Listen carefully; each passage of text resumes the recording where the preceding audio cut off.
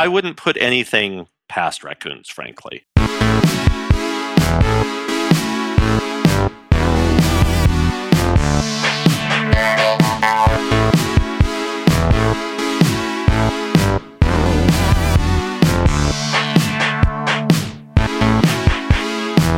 Hey everyone, welcome to Nerdin' About. I'm Space Michael, and with me as always is someone who has her own raccoon handling gloves. Could probably help out some of the Major League Baseball teams that have been inundated with rogue stray cats invading the games. And it would be Dr. Kaylee Byers. Wow, there are a lot of things going on in that introduction. My first reaction was like, keep cats inside. Yes, raccoon handling gloves. I do own them for handling rats. They're very handy for pulling rats out of traps and then putting them back to where I trap them from. But yes, that is something that I do technically own 2 pairs of. I don't own too many things. What about you, Michael? What do you have 2 of? Well, I don't have any sorts of those kinds of gloves, but I was just thinking about, because there was a famous incident that happened in the summertime as we're recording this, where a bunch of New York groundskeepers were trying to chase this stray cat, and none of them were wearing gloves. And I thought, this is a stray cat. This is a bad situation. And it took them a while to try to coerce the cat out of the stadium. It was quite hilarious. Well, and there's always hilarious things to be had with domestic animals, feral animals, wild animals. And today we're talking about the wild kind and something that kind of looks like cats, but is not a cat. So today we are joined by Dr. Daniel Heath Justice, who's a Colorado-born citizen of the Cherokee Nation and professor of critical Indigenous studies and English at the University of British Columbia. And Daniel has published a number of books, and his newest book, Raccoon, has just been released. His works consider questions of Indigenous belonging, imagination, and other than human kinship. Hi, Daniel. How are you? I am really delighted to be here. Thank you for the invitation. I mean, I'm biased because I spent a lot of time with urban wildlife, but I think it'll be the best time. Before we dive into your new book, Raccoon, which I'm really excited to talk to you about, I wanted to ask you a bit about your inspiration for this book to start, because your creative works sort of consider questions around other than human kinship, and you've published another book about badgers. So what is it about these other than human kinships that interests you? I've always loved animals, but I've always loved weird animals. It was never like the charismatic megafauna. They're great. I'm glad they're around, but it was always animals that are little strange, sometimes the ones that are despised by a lot of humans. Mm-hmm. For me, that's, I think, where a lot of the interesting stories come from. Like, why are these animals so, often polarizing? Or why is there so much investment in seeing them as problems rather than as co-participants in the world? And I was just kind of I didn't have a lot of friends as a kid. I was very much a nerd in my very small Colorado town. And animals were very much part of my life and were very central to the way I understood the world. And there was just an honesty in animals that I found human interactions quite stressful sometimes. I didn't understand some of the social codes of the kids I grew up with. And animals were pretty straightforward. If you messed with them, they left you or bit you, but you always knew what was going on. There wasn't a lot of guile there. Michael and I talk a lot about childhood relationships and friendships, so I think there's some similarity there. So I find this topic incredibly fascinating. I'm an urban wildlife biologist. I've spent a lot of time thinking about our connection to wild animals. As a studier of rats, I think a lot about our relationship to rats and how our actions often have negative consequences for the well-being of wildlife around us. So how would you characterize our relationship with raccoons? Very vexed. In a big way, we are actually responsible for raccoon proliferation. Mm-hmm. And so many people complain about raccoons, as so-called trash pandas, but that's because of humans. That has nothing to do with raccoons. In what was it, 2016, there were some researchers who did some modeling to show that about 61% of the world is ripe for raccoon expansion into territories that they've never been in before. So on that level, I mean, there are more raccoons in the world today than any time in their evolutionary history. And that's partly because they've done well as a result of us. But that comes after we had huge impacts on their populations in the early 20th century, late 19th and early 20th centuries. So there's a lot of ebb and flow. But even what we might see as a good news story, and even that good news story has a lot of consequences for other species. Part of the reason a lot of raccoons are doing so well in urban centers is because we've had severe impacts on their wilder habitats. And then a lot of the food they're getting is not good. Like it helps them breed and it helps them grow, but it also adds to hypertension and tooth decay and other Mhm. the same consequences that humans have from the fat and sugar rich foods that we eat. So I think our impacts are diverse, positive in some ways, quite negative in other ways. And that's not counting all of the abuses that are inflicted on raccoons, all of the traffic fatalities and all of those issues. Yeah, I think that's a really interesting dichotomy, and there's so many parallels, I think, between raccoons and rats that we'll just have to sort of talk about as we go through because I need to. But the sort of the same thing, right? Is rats do well because people do well because we provide food for them.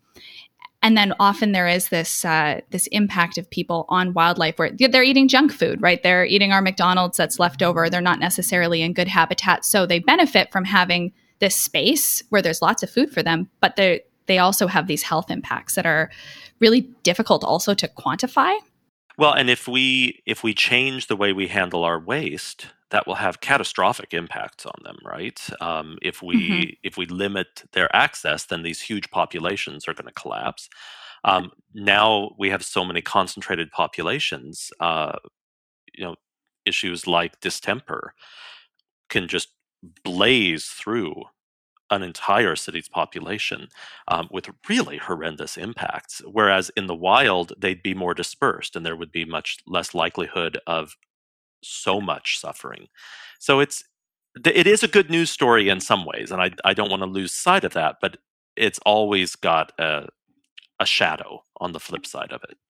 Daniel, you talked about the wilder habitats of the raccoons. So if we were to go out and try to find, some raccoons out there, I always wonder like where they go. They always seem to always just appear in and bounds, like the garbage cans. But, if we were to go looking for some raccoons in the city, like where would we generally find them? Well, you're going to find them in locations where they're going to be able to den pretty easily. But so in a city, that could be almost anywhere. They have multiple den sites. They have kind of limited territories. There's been some interesting studies on the kind of the territorial expansion, and they don't necessarily go long distances. Females, males get around a little bit more, or a lot more. Which we could talk about that later too. But so you're gonna anywhere that they can get to a good den site. Typically, they still like to be near water. Water is still pretty significant to them. Running water, if possible. A place where there is a mix of open transfer areas and places that they can escape and where they can move without observation. So you will find raccoon, any place that has, rivers and canals and streams, they're going to be within ready access of that more likely than not.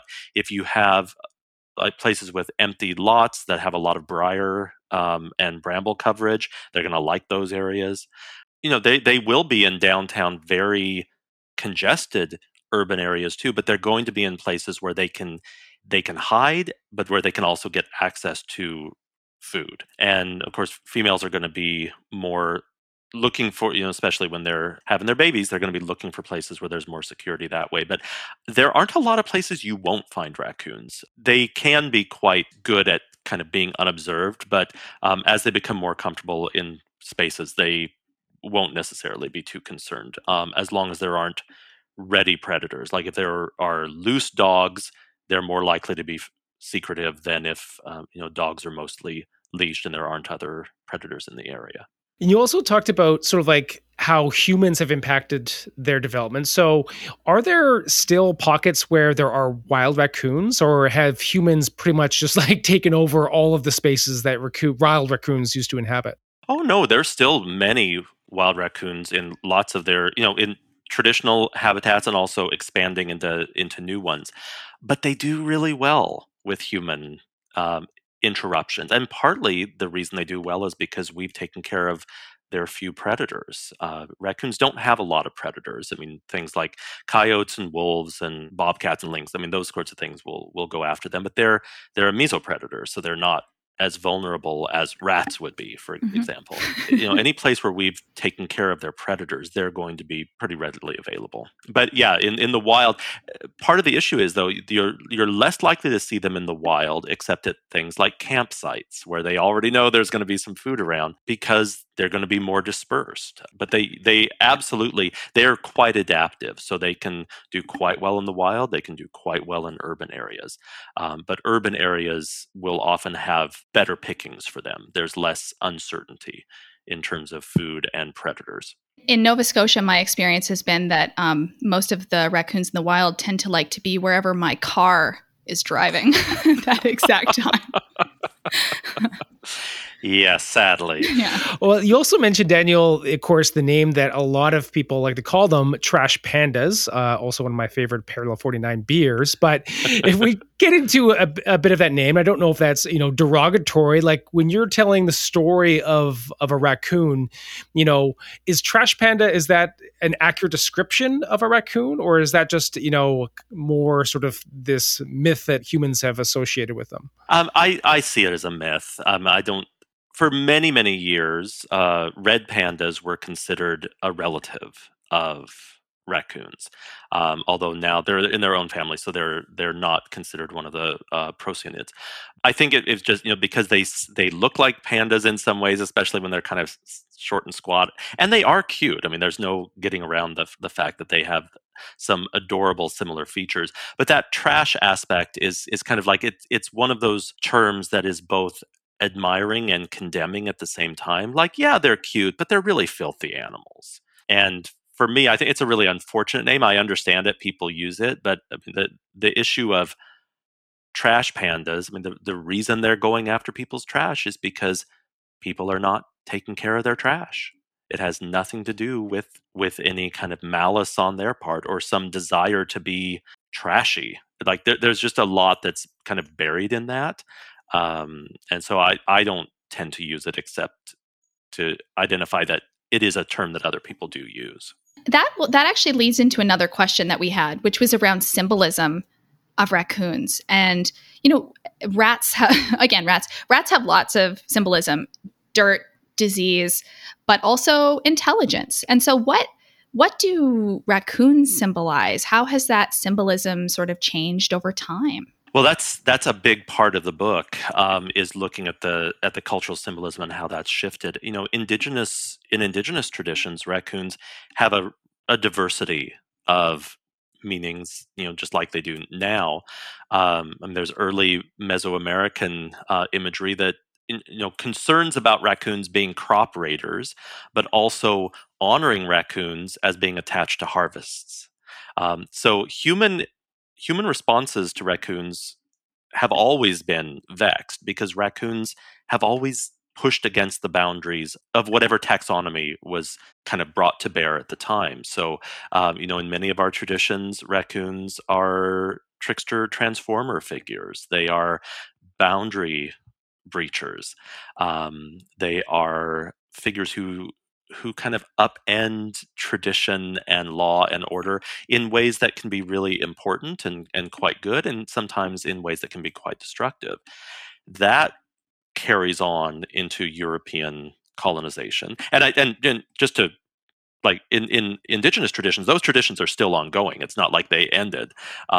So they are still quite significant in a lot of communities, ceremonies, and tradition. Some communities have clans that are named for raccoons. But there's this kind of accretive process, layer after layer, in colonial America, as it's starting to move from a colony into the United States.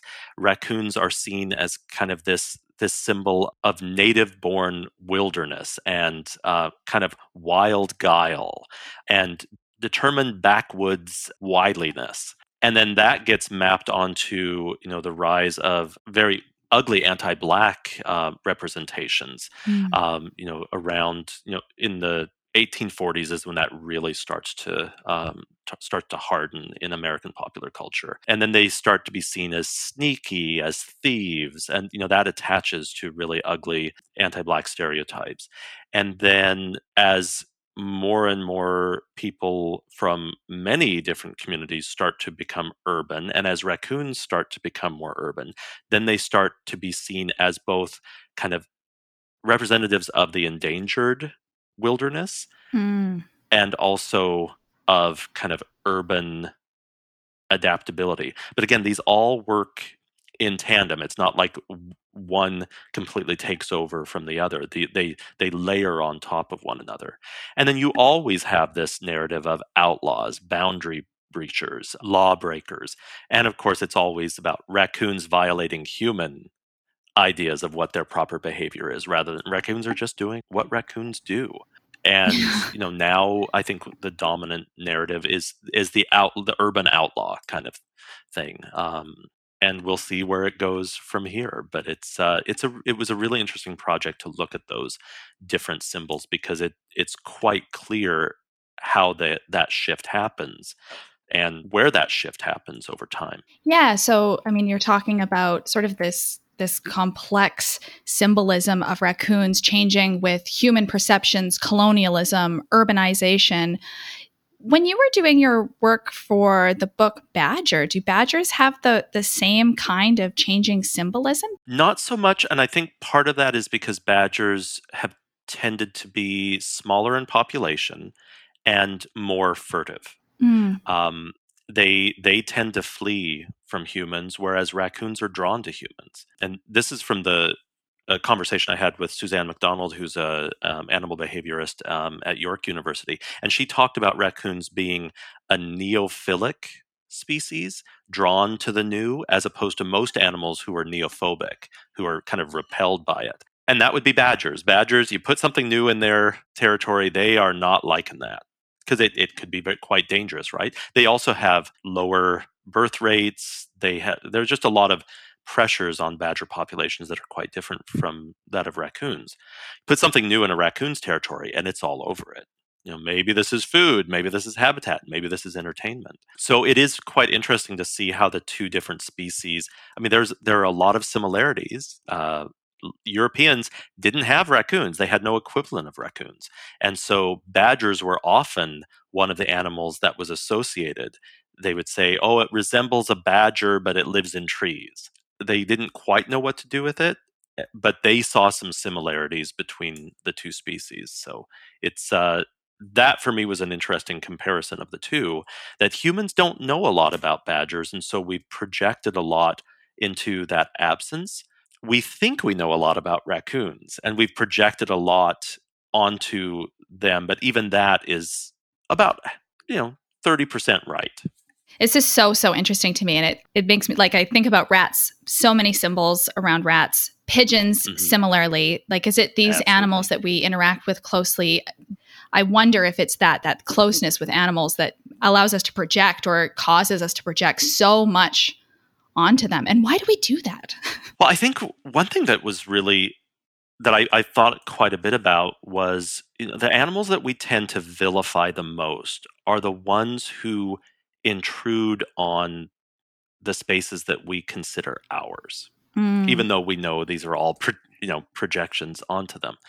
And I think especially in the industrialized West, where kinship with other than human beings is not a value. Animals exist for entertainment, Hmm. for economic value, for you know exploitation, but they don't exist as other peoples with whom we're in relationship. In that kind of worldview, animals who refuse to recognize human superiority are an existential problem. Hmm. And so things like rats, things like coyotes, things like crows, pigeons, all of these creatures they just won't go away. Cockroaches, raccoons, all of these. But part of that is because they put the lie to human superiority. Hmm. They put the lie to the idea of, in this Cartesian dualistic framework, that dumb matter is somehow distinct from elevated human significance. They just don't let us be superior, and they're going to challenge us on that. And I don't think people often, the folks who subscribe to that worldview, I don't think are necessarily thinking of it overtly, but I think it's a deeper psychological issue. So, Daniel, you're a self-professed raccoon nerd, and like you say, you were drawn to the weird animals that live amongst us. So, as you went through and writing this book, was there anything that surprised you that you were kind of drawn to? That even though you already were in that place of loving raccoons and wanted to write about them, but found something new for yourself? Oh, I was constantly surprised. There were just so many things. The neophobia kind of frame, that helped explain so much for me.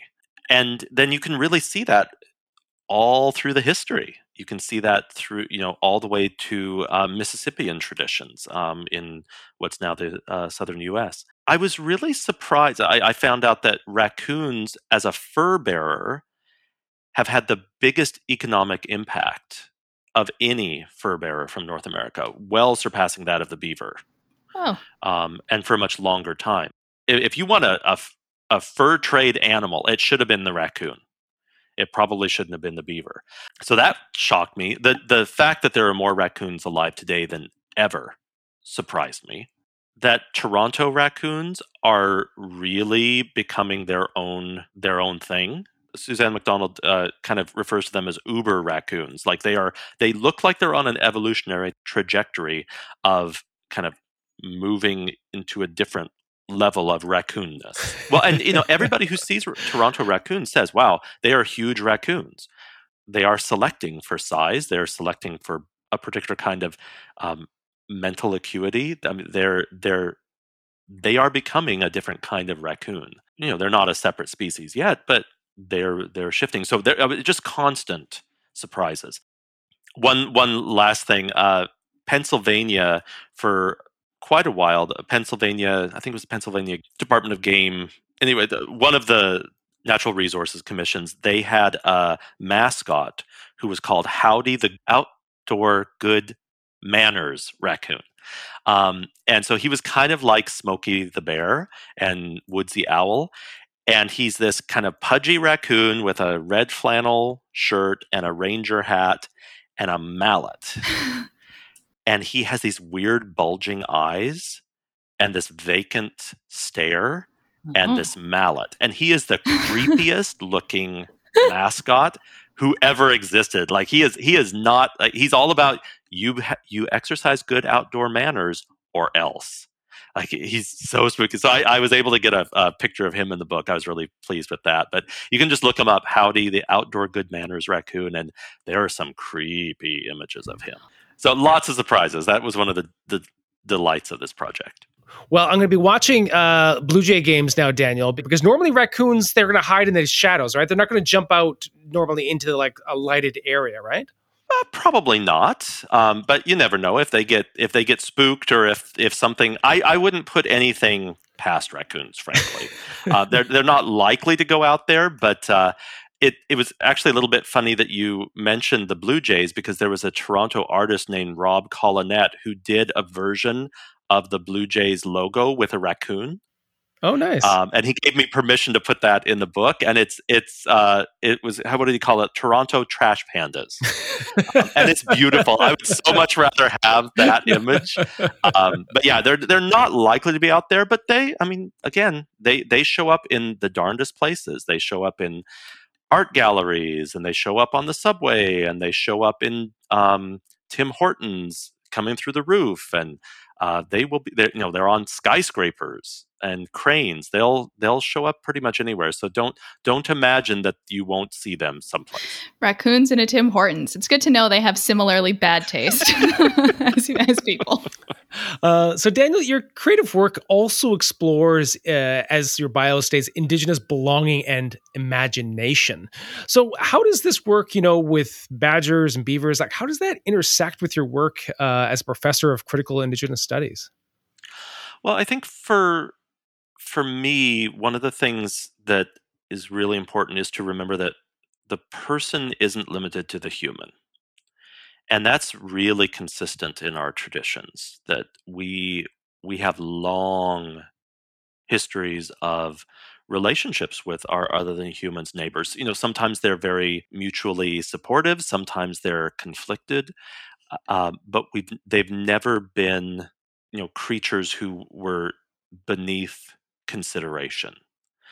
And in Cherokee tradition, we have an old story about the coming of disease into the world, which is it's a really significant one in thinking about my work, because the story is that humans were a really very weak people when we first emerged into the world. And it was the animals who taught us how to survive. And so, they gave up parts of their bodies so that we would have clothing and that we would have sinew for bows and different things. And we were quite respectful of them early on. But as our numbers started to grow, we became more arrogant and more avaricious and more extractive, and started to really just inflict harm on them because we could. And after a particular period when the animals had experienced a lot of violence and just, senseless destruction, the animal chiefs came into council to figure out what to do with us. And the solution that they came up with was that they would inflict on us disease to repay us for our unkindness and our lack of gratitude, but also to winnow down our numbers. And so all of the diseases that we have in the world today are a result of curses that were given by the animal chiefs, but that were in response to our cruelty. We would not exist today if not for the plant chiefs who were gathered in council around the animals and who took pity on us. The plants had longer memories and understood that we were a very young people. And for every disease that was given, the plants gave a cure, if we came to them with respect, and in the right way. And so for me, that's a really interesting story about animal agency and also plant agency, but also the ways in which, in our traditions, we have a tradition where we didn't behave well. And we are still paying the price for that. But we also have a redemptive possibility if we show more respect. And that respect isn't only for the plants, but it's also a respect that's given to the animals. And we also have to understand that there is nobody to help us if we screw up with the plants. Yeah. Right? So we better be good. So in my work in Indigenous studies, increasingly there's a lot of consideration about how do we understand kinship in a more expansive way with our other than human kin in a time and place where it's very hard to hold on to those particular relational values. And how does our understanding of our obligations to our own nations and our own territories, how does that also include our obligations to our other than human relatives? I love this so much. My work is in this field of One Health, right? This idea that our health is related to the health of the environment, the health of people. That is so much what I'm hearing here. And really, Western science is only now starting to recognize that interconnectedness and like trying to use it as this model of disease. Because for so much what you're saying, I mean, we look at animals and we say, you have diseases, you make us sick. And it's like, well, often it's because of our actions of removing habitat, of coming into close contact with them, that result in those transmission events. And if we changed our actions, if we were kinder, that we wouldn't have those opportunities, right? Absolutely. Thank you for sharing that. I think we're going to move into the nerd herd questions here really quick, but I wanted to ask you, what's the next book? You've got Badger, you've got Raccoon. I must admit, I checked Reaction Books. There's already one on rats, but I think it's from 2004. Maybe you could write another one. What's next? So I think I'm done with the Reaction Animal series. I've done these two, and I've really enjoyed it. But I do have, I'm in the early stages of research for the Codex Mustelidae. So the Book of Weasels, but that's all of the weasel kin. So coming a little bit back to badgers, but I'm interested in kind of a general cultural history of the weasel kin in North America, and to engage indigenous traditions as well as broader traditions as well. So early stages, but that's my next animal book. I also have a peer-reviewed animal podcast that's going to be starting we're going to start recording it in the fall. Right now it's called Creaturely Conversations. It's going to be a while before that comes out, but raccoons will get are one of the featured species in the first season. So Okay. Wow. I'm really excited. I'm so excited that even though I edit this, I wrote it down. Well, you know who else is going to be writing that down, Kaylee? The Nerd Herd? Oh, yeah. Why is the sky blue? What's at the center of a black hole? When we evolve, does anyone have free will? Why is life carbon-based? The fastest thing on Earth. Why do we keep pets? It's time for listener questions. All right. If you want to get in on the Nerd Herd questions, we post them on our social media at Nerd Night YVR, Twitter, Instagram, and Facebook. And we have two that we're going to combine together here for you, Daniel. So our first from Allison asks, raccoons are able to get into all kinds of clever mischief because of their nimble hands. Why do they have hands instead of paws? Are there other animals with similar hands? And then Sandra also asks, why do they rub their hands? So they are still paws. They don't have opposable thumbs, but they do have very flexible digits. So this is one of those big questions that people ask all the time. And actually, a lot of names for raccoons come from the way they use their paws. The German is Waschbar for the washing bear. They're an arboreal species. They evolved for living in trees, and arboreal species tend to have flexible digits, right? You can look at squirrels, and squirrel forepaws are very dexterous as well. So that would be the first thing I'd say, is that they look like hands. They're not primate hands. We could still call them hands if we want to, but they're forepaws. And the reason they're always rubbing their hand, this is a really fascinating thing for me, is their forepaws have very, very sensitive skin. They're not quite as sensitive as ours, but they're connected to a part of their brain that helps them read things. So when they're messing with things, their hands are taking in information that vision and smell and taste alone can't.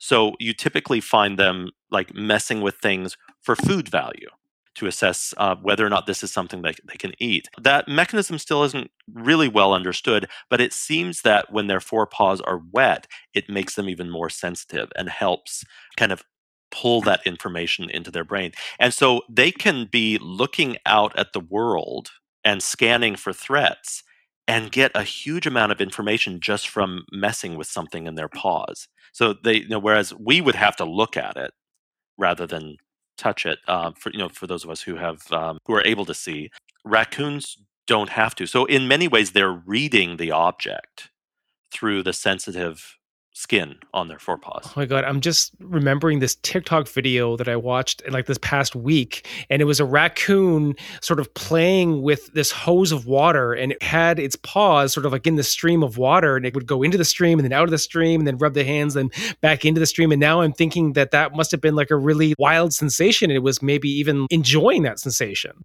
Absolutely. And you watch them, and it's fascinating when you kind of understand that this is connected to a different part of their brain, and they're getting so much else in it. Then you can see they're fascinated, and it probably got to feel good. It's got to be a fascinating experience. And also very like some of the stuff that they get, you can tell that they're messing with it really wildly because they're trying to figure it out, but they're not looking I'm at sure it. you've both seen this video of the raccoon who's like washing or reading cotton candy in a...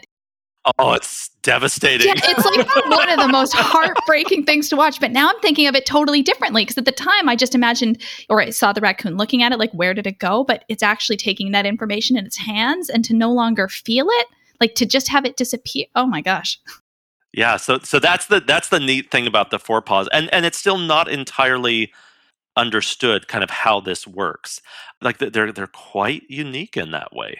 And that's why you see them often scratching at things, washing things. And this is also why when people do things like put mouse traps in their garden to stop raccoons from walking around. I mean, imagine if your skin is that sensitive to have a mouse trap snapping on it. The pain would be, I would imagine it would be exponentially worse. And to lose a forepaw, either from accident or from predation, would be beyond just making it harder for them to get around and to get food, it would actually reduce their sensory input significantly. So when we're thinking about raccoon management, we start with managing our environment and not straight to the mouse traps. Yes. Our last question, I think I probably know the answer to this, but I'd be curious to hear how you answer this question from Melissa. Are they as scary, terrifying as they look? They can be. Absolutely. These are predators, right? And if you look, I have a really good photo in the book of a raccoon that's yawning, and they have massive canines. So you take an animal, which is a predator, which is omnivorous, but is carnivorous significantly, that is not particularly afraid of humans, that is drawn to novelty, that can get pretty much anywhere, and is strong. You have an animal that could be quite dangerous. And this is one of the things that I find really upsetting about a lot of people's interest in raccoons is, everybody wants a pet raccoon. Like, so many people would love to have, they see these little kits and they're adorable, but when you talked about having raccoon handling gloves, raccoon kits are lovely. When they hit sexual maturity, they are not so lovely anymore. Yeah. They are very dangerous. And there have been people who've been mauled terribly. Children who've had severe facial disfigurement from raccoon attacks. They are smart. They are independent. They have their own ways of being in the world. And that also includes that they can defend themselves quite readily. In coon hunts, there are lots of stories of dogs being dragged and drowned by full-grown raccoons. So I think, as with any animal, it's important to treat them with respect. Leave the kits alone. If there's an orphan kit, call a proper wildlife rehab person to come and look after them. Do not try to raise them yourself. It's not good for them. It almost always ends up in heartache. And even when they survive puberty, their lives are quite diminished as a result of captivity. So I think they can be quite dangerous. They can be quite delightful. They're more delightful when you just let them do their thing. Leave them alone. Let them be raccoons in wherever they are. Minimize the potential for conflict and just enjoy them in all their raccoon splendor. Raccoon splendor. I love it. It sounds very, very, very poetic. Thank you. Should we nerd out? I would love to nerd out. What you nerding about? What you nerding about?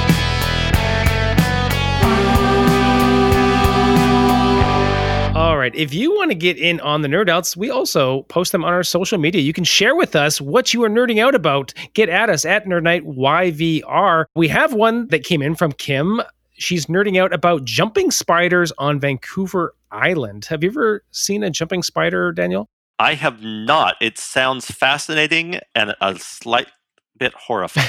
Yes, I've never seen a jumping spider either. What? I'm sure you have. I saw one on my deck yesterday. They're very cute. I encourage everyone after this to go look up peacock jumping spiders that are beautifully colored, and the males do those like dances with their arms. The little tiny ones. Yeah. I'm thinking jumping spider. I'm thinking like a monster one. Oh, okay. Now I have seen those. Yeah, okay. yeah. They're very cute. They can jump and they're very fuzzy. All right. Daniel, what are you nerding out about? Oh my gosh. Well, with the book coming out, I've just been nerding out about raccoon stuff. Like that's been kind of the center of my life lately. So one thing that I still find really amazing with raccoons is that, they're an invasive species in Japan. And as a result of the Fukushima nuclear accident, there's a whole area where there are wild raccoons and wild boars who their populations have gone wild, but they can't be hunted because of the radiation poisoning. So there are atomic raccoons probably riding atomic boars in the Fukushima exclusion zone, and they will be part of the raccoon rebellion. This is a comic book waiting to happen. Daniel, I think this is calling you to write this comic book. Next book, we found it. Awesome. What about you, Michael? Do you have any radioactive nerd outs? Well, I very well might. I thought that I would just share with the listeners and with both of you kind of like how my brain works when I kind of get onto something. So I was having these meandering thoughts, and I landed on a central question that kind of took me in a bunch of different directions. So it started with watching the animated Netflix series, The Midnight Gospel, really cool animated show. Oh, man. There's a scene in the very first episode where some characters are being chased by zombies. They get bitten by the zombies. And then all of a sudden, the zombies, turn nice and they're singing and it's very pleasant. And I got to sort of like thinking like, oh, wouldn't that be interesting if like there was a parasite that sort of did that in a lot of ways. That's kind of what parasites do, right? Like they change your world and you're no longer scared of that thing that actually, wants to eat you. Now, simultaneously, I've been joking with a friend on the side tangent that wouldn't be funny as like a sketch or a sci-fi story if you could just catch getting pregnant like a virus, like if it was just like floating around airborne like a virus. And that's how a kin were made in this world, in this sci-fi world. And that was just like a weird thought. And then I thought, well, that's also kind of like a parasite. And there have been sci-fi stories that sort of get into that. Invasion of the Body Snatchers, probably the most common one. Also, Day of the Triffids, getting into the plant world. That's kind of like how, things are spread. And then the central question, came to me, which I don't have an answer to. Maybe both of you could help me out here. Is there an ecosystem where the parasite is the dominant species? And would that even be possible? So I pumped this into Google, and up came this paper written in 2010 called The Ecological Consequences of Parasitism by Daniel Preston, Peter Johnson from University of Colorado. And sure enough, parasites are important to the health of biodiversity in an ecosystem, everything from a symbiotic relationship to even possibly curing autoimmune diseases or allergies. But it didn't really answer the question of if it would be possible if a parasite could be a dominant species. I guess that's getting into the Day of the Triffids. If anyone has read that, they'll kind of know what I'm talking about. But I'd be very curious to sort of find out more about parasites and if there would just be a planet of just parasites. Welcome to my brain, everyone. It's an interesting question because I think we have to kind of define what we mean by parasite, right? Like that starts to question taxonomies completely. Right. Yeah. So I guess like in the case of the Day of the Triffids, they came from another world. They came here, became the parasite, taking over from humans who were the dominant species on this planet. But then if at some point, if the plants won, the story ends before they kind of gets to like what happens at the end. But what would happen to the plants? Would they no longer be a parasite? They would just be the dominant species here. But then I guess what would their main food source be and why are they thriving here? I have a lot of questions about that too. I'll be continuing to ponder this, keeping me up at night with these hot nights. This is how my brain works. Pleasant dreams. What about you, Kaylee? What's keeping you up at night these days? Well, something a little bit different. I am officially, almost like actually just officially 1 year post PhD. And I finally enjoy reading again. Awesome. So, yeah, I'm really enjoying it. So I wanted to nerd out about a book that I just finished reading. And I actually heard about this book through social media, through a feed through Raven Reads, which is an Indigenous-owned subscription box program, including books and giftware created by Indigenous authors and artists. So definitely worth a follow on social media for new book recommendations. And the book I want to gush about is The Barren Grounds by David Robertson. Oh, have you read it? I have. Isn't it fantastic? Well, he's such a great writer and such a committed community member too. Yeah, he's phenomenal. Yeah, I loved it so much. For those who haven't read it, it's a story of two Indigenous children, and they find a portal to a new reality and embark on this journey of realizing their identity, and it deals with connection and engaging with community. And it's everything that I love in a story. The character is incredibly engaging, both human and non-human, for those other than human kinships. And lots of character growth, really beautifully written story. And there's a second book in the Misawa saga coming out in the fall that I'm also really excited about. But you were just talking about David Robertson and his writing. And I just watched an interview with him the other day because I love this book. I wanted to understand a little bit more about that writing. And he said a couple things in this interview that really struck me. And the first that I think as writers and Michael as a science communicator, I think would sort of resonate with all of us is that stories come to us in many different ways. And I truly believe that that's true, right? You don't know that you're at the start of a story or you're in the middle of it. To me, it sort of speaks to the importance of being open to experience and reflecting on experience. And the second was that he said that people often think you should write about what you know, which is a mentality that I've definitely gotten into in science, but one that I push back on heavily because I think it's very exclusionary. But that he believes that writing can be a way to explore the world in which we live. And I love that because it's so much more inclusive and it's a view of how our written works come into the world and how our ideas change as we learn. So I wanted to share that, especially because we were talking about writing today. So all in all, 11 out of 10, highly recommend. If you're into audiobooks, the narration of this book is spectacular. It's done by Breffney Caribou. So give it a read or a listen. That's my nerd out. Awesome. Thank you. Yeah, so everyone go and find that David Robertson book, and everyone go and find Daniel Justice's book, Raccoon. Daniel, thank you so much for joining us on Nerdin' About today. Of course, where can people go read Raccoon, and where can people learn more about you and your work? Well, you can find Raccoon at your local independent bookstore. If they don't have it, they can order it in. And I'm quite actively on Twitter, probably too actively on Twitter, at Justice Daniel H. And I have a website, danielheathjustice.com. Thank you so much for taking the time to speak with us today. I learned a lot and I had a lot of fun. I'm sure it's the same for Michael. Thank you so much, everyone, for listening. If you want to hear more from us, you can follow us on our socials at NerdNightYVR on Twitter, Instagram, and Facebook. This episode was hosted and produced by us, edited by me, and edited and audio engineered by Elise Lane.